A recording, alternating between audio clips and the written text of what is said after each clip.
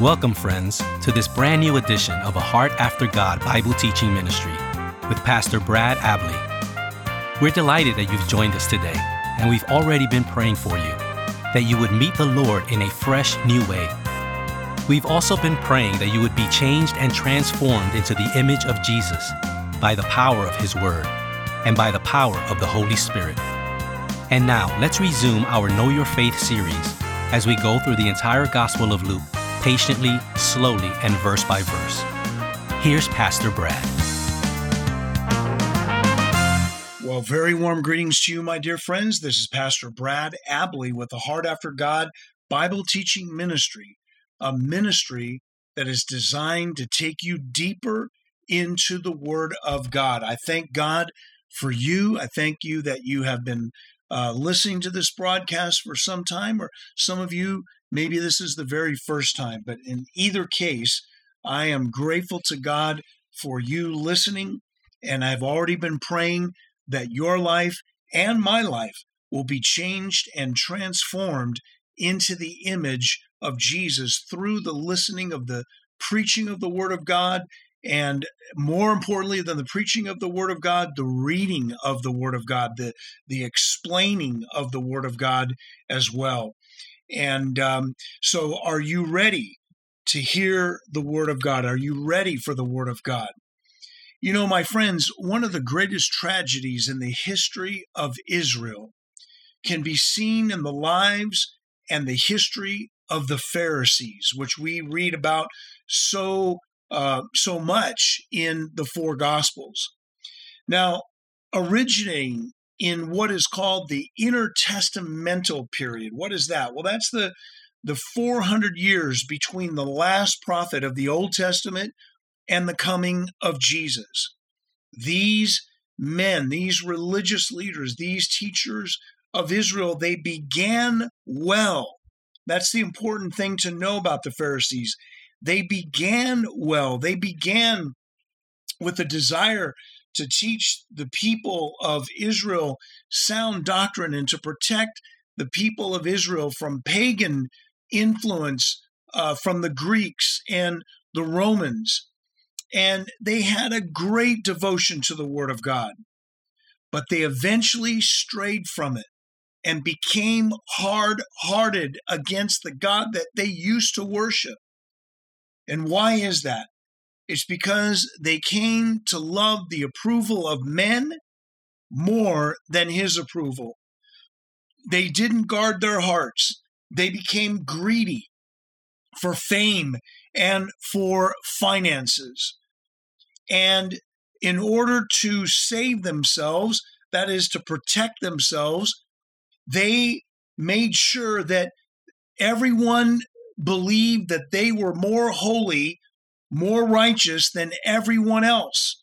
And so they paraded themselves as godly men when, in fact, by the time of Jesus, they were mere hypocrites, full of hard hearts and hypocrisy. And they ended up actually opposing God and rejecting the Messiah that they said that they were waiting for and believing for. They opposed God. They rejected His Word. They elevated oral tradition, their own teaching. And they did everything that they could to keep people from following Jesus. This is an urgent reminder for all of us, my friends, to guard our hearts with all diligence, for from it flow the springs of life. That is Proverbs chapter 4 and verse 23. You see, the Pharisees stand as a warning to all Christians and all Christian leaders for all time, that it's not how we begin, but it's how we end the Christian life that counts. And the only way that we can meet the challenge to end well, like Paul the Apostle did, is to guard our hearts on a daily basis. We'll end today's message with how to do that. But the title today is The Grave Danger of a Hard Heart. The grave danger of a hard heart from Luke chapter 14 and verses 1 through 6 as we continue our series called the Know Your Faith series, studying through our faith in the Gospel of Luke verse by verse. And before we go into the Word of God, let's first pray. Would you join me? Father, thank you again for every listener, but we all come together and thank you most of all for your word. We thank you most of all, Holy Spirit, that you are the only one that really can teach us. You alone are the one that opens our eyes, our ears, our hearts to see and hear and receive the word and allow your word to change us and transform us into the image of Jesus for the glory of the Father. And now, Holy Spirit, we ask, come and do that work in us. And by the way we respond, let us bear great fruit presently and eternally. Again, for the glory of the Father and of the Son, for the salvation of the unsaved, and for the deepening of your church in our faith. And we ask these things in the name of the only Savior of the world, Jesus. Amen and amen. Now, my friends, since their days, God has always intended to use the horrible examples of the Pharisees as a warning for all Christians and all Christian leaders ever since that time. But tragically, too many Christians and too many Christian leaders refuse to learn from their examples, from the examples of the Pharisees. And they end up, if we don't learn from those examples, we end up becoming modern day Pharisees and ultimately false teachers, false representatives of Jesus Christ. You see, the Pharisees loved the approval of men more than they loved the approval of God. Paul addresses that in Galatians chapter 1, how easy it is to say the right things and to present ourselves as someone that we're not so that we can gain the approval of men. And that's exactly what the Pharisees did. And Jesus exposed them for the religious frauds that they were, but he did it with the heart of redemption. He was always trying to get them to humble themselves and to repent of their sins. Some did, but most of them didn't.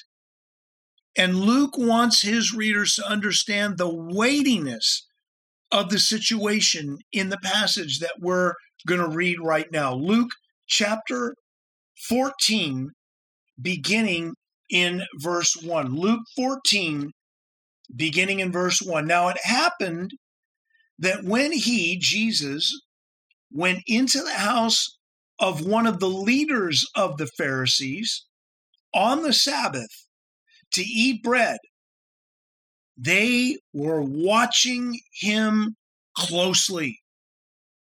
And there, verse 2, and there in front of him was a man suffering from dropsy.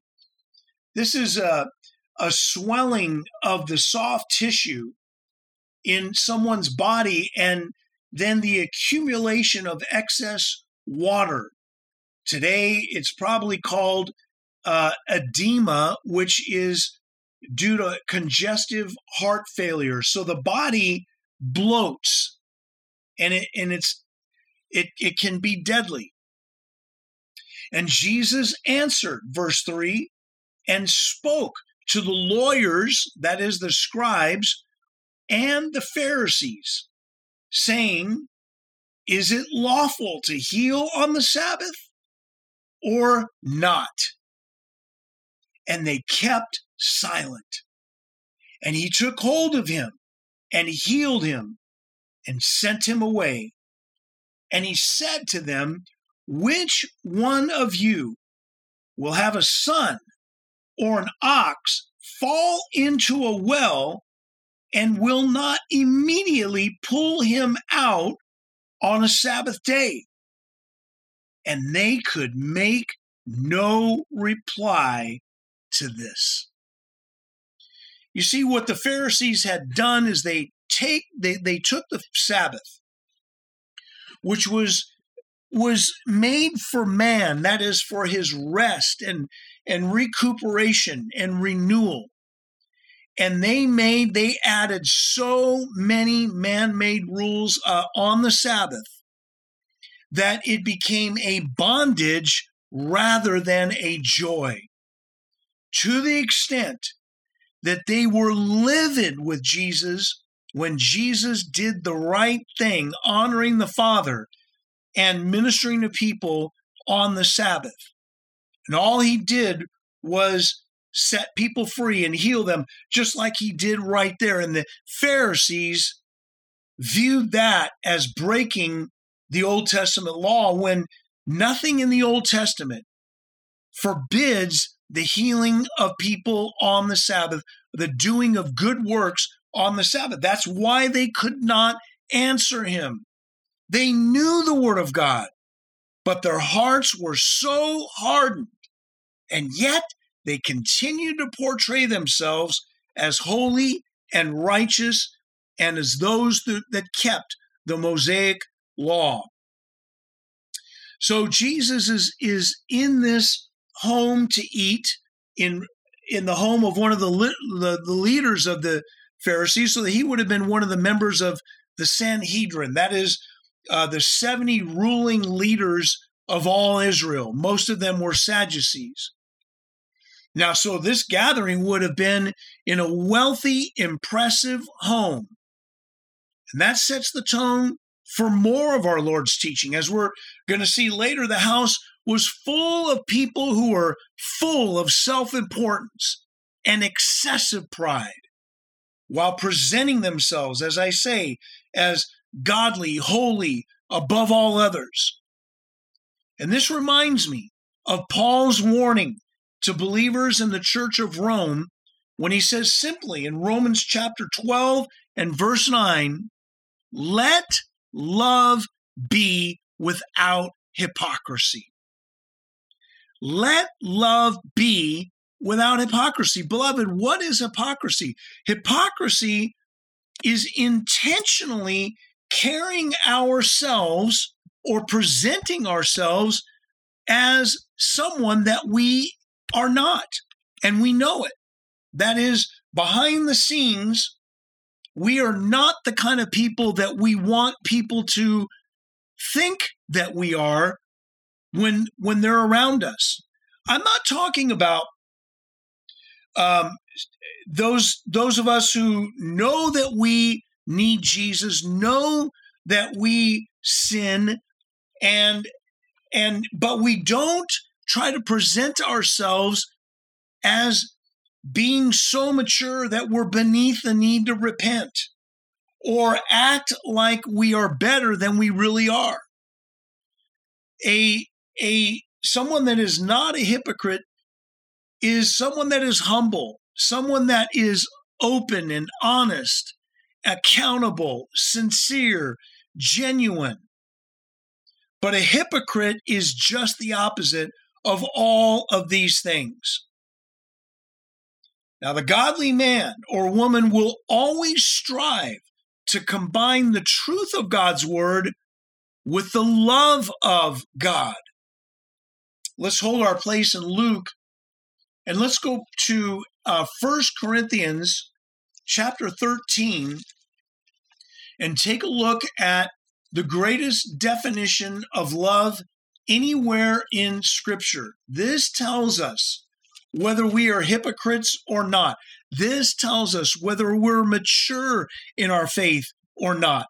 This tells us whether we're growing in maturity or not, because it's a mirror that we can hold up to ourselves to determine if we're walking in love or if we are not walking in love.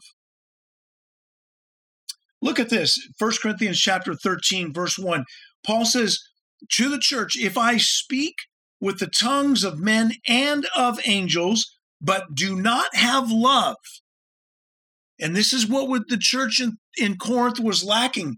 They had all of the gifts of the Holy Spirit, but they had no love. So Paul says, I have become a noisy gong or a clanging cymbal. If I have the gift of prophecy and know all mysteries and all knowledge, and if I have all faith so as to remove mountains, but do not have love, I am nothing.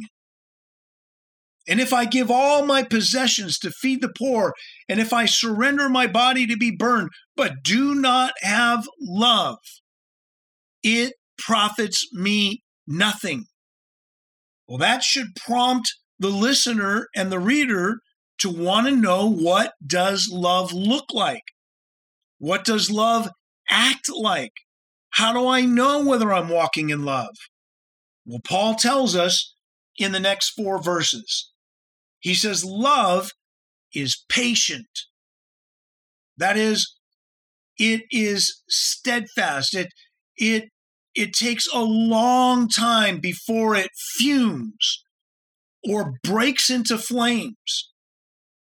Love is patient. It chooses to move in patience when things are not going our way, when someone is attacking us, when someone is mistreating us. It chooses to move in the opposite spirit. Love is kind.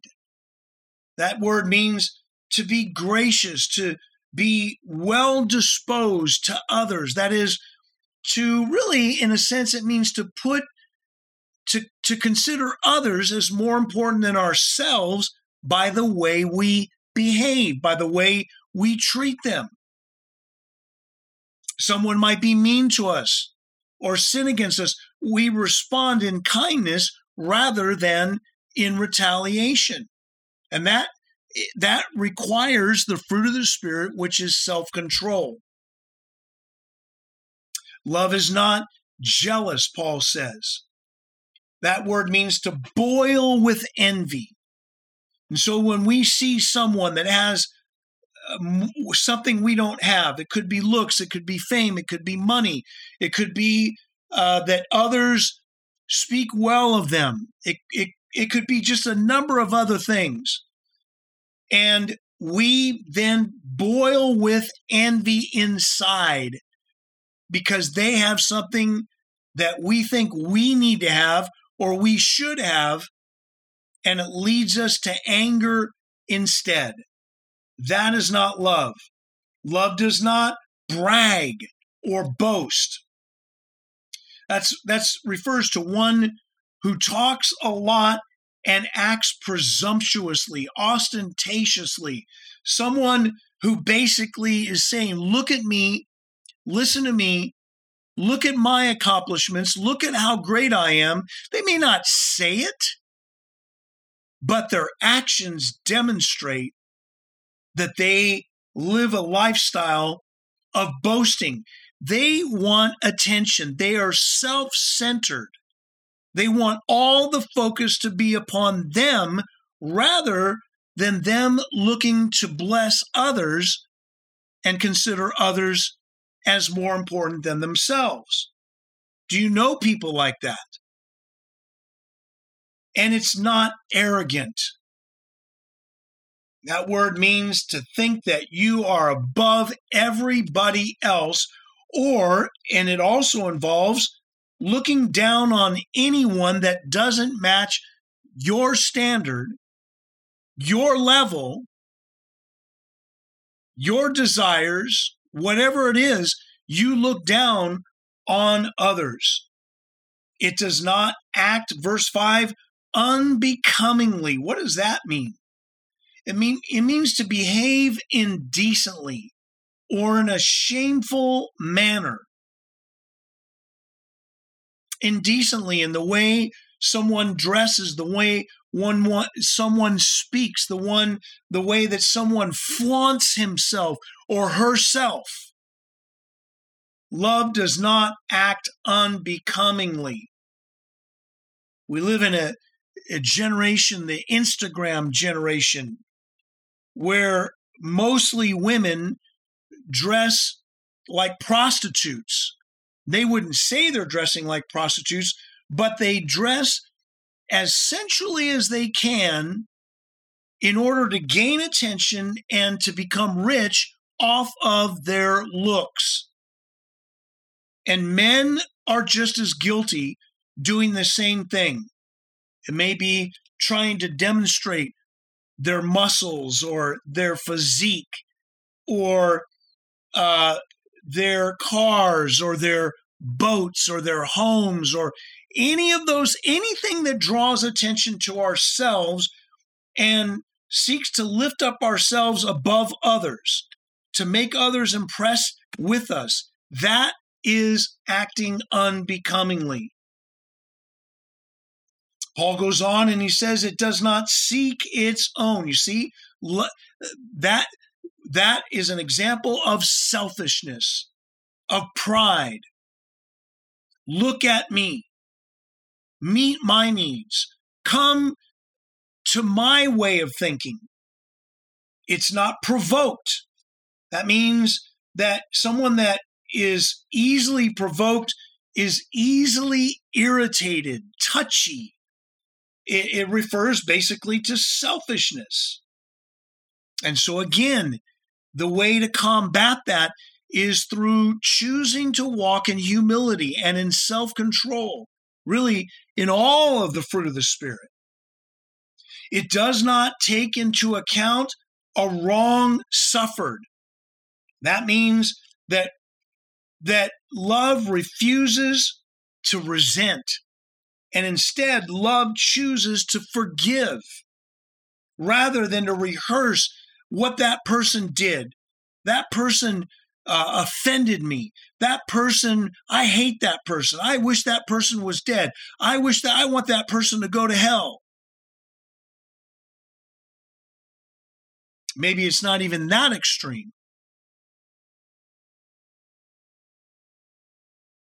But it constantly takes into account a wrong suffered. You did this to me. You failed to do this for me. It's all about me, I, rather than about the Lord and his interests and seeking to be his blessing to others. It does not rejoice in unrighteousness, but rejoices with the truth. You see, love and truth must go together. It bears all things. That is to cover in the sense of a roof being covered, to support. It holds up people. It bears all things. It believes all things. That is, it believes the best before it seeks to criticize. Hopes all things, endures all things. That word endure, hupomone, means to bear with patiently, to endure with hope. It's never a complaining or despondent endurance, but with blazing hope, knowing that whatever someone has to go through is going to end well in a redemptive way. Love never fails. You see, my friends, if we choose to walk in love that way, then we will be free from hypocrisy, because we will be more concerned about what the Lord thinks of us than about what man thinks about us. We will not be concerned to impress people, but only to please God. We won't attack people like the Pharisees did with Jesus. We won't use people like the Pharisees did with Jesus. That man suffering with dropsy, the Old Testament law in Leviticus 15 considered that man to be unclean. He was not to be in a crowd of people, much less to be invited to a meal. Now, the Pharisees knew that, but they brought that man in anyway, because they knew that Jesus would heal him, and they disobeyed the law. by bringing him in. And worse than that, they failed in the first two commandments, to love the Lord your God with all your heart, soul, mind, and strength, and your neighbor as yourself, because they brought this man in as a prop to test Jesus and to do what they wanted, and that was to accuse Jesus of breaking the Sabbath. They didn't care about the man whatsoever. That tells us they had no love whatsoever. That is hypocrisy. When Jesus confronted them with these questions to get them to humble themselves and repent, they refused. They kept silent. They couldn't reply to him. And so, my friends, this example right here, only a short example, only 6 verses, is forevermore a challenge to all of us to daily guard our hearts against pride, against selfishness, against self-seeking, against the desire to promote ourselves. And instead, it exhorts us to humility, to patience, to love, to looking to the Lord for his approval, his promotion, his timing, rather than trying to advance our own agenda. Now, I said at the beginning I would give you some examples of how to avoid these things. And the first thing in my mind, there are many ways that we can avoid these things, but we must live a lifestyle of daily asking the Father for more of the Holy Spirit. Luke already covered that in chapter 11. Daily ask him for more of the Holy Spirit. Daily ask him to fill us afresh with the Holy Spirit. And then working together with the Holy Spirit to learn to cultivate sensitivity to him by learning to commune with him throughout the day in prayer, in meditation on his word. And then secondly, we must allow ourselves to be open to correction from him, either directly or indirectly through others. And when we learn to live this way, my friends, when we're free of self-seeking, we are joyful. We are a blessing to others. We live life with purpose. We walk in our destiny. We glorify the Lord. We build his church. We are able to share the gospel with others as they watch our lives. And so I want to ask you, which way have you been living? Which way do you want to live? If you want to live a lifestyle pleasing to the Lord, then let me pray for you right now. Father, for all the listeners, including myself, cleanse us from all unrighteousness, from all self-seeking, and help us to value humility more than anything else. Help us to value obedience to you more than anything else, even if it means we're hidden. Help us to value loving you and loving others just as we love you and love ourselves. Forgive us from all unrighteousness and help us to live lives that please you. We ask these things in faith in Jesus' name. Amen and amen. Thank you, Pastor Brad, for this outstanding message and time of ministry. Friends, Pastor Brad and his wife Maureen need a prayer team. Would you kindly consider praying for them on a daily basis? Thank you for your partnership.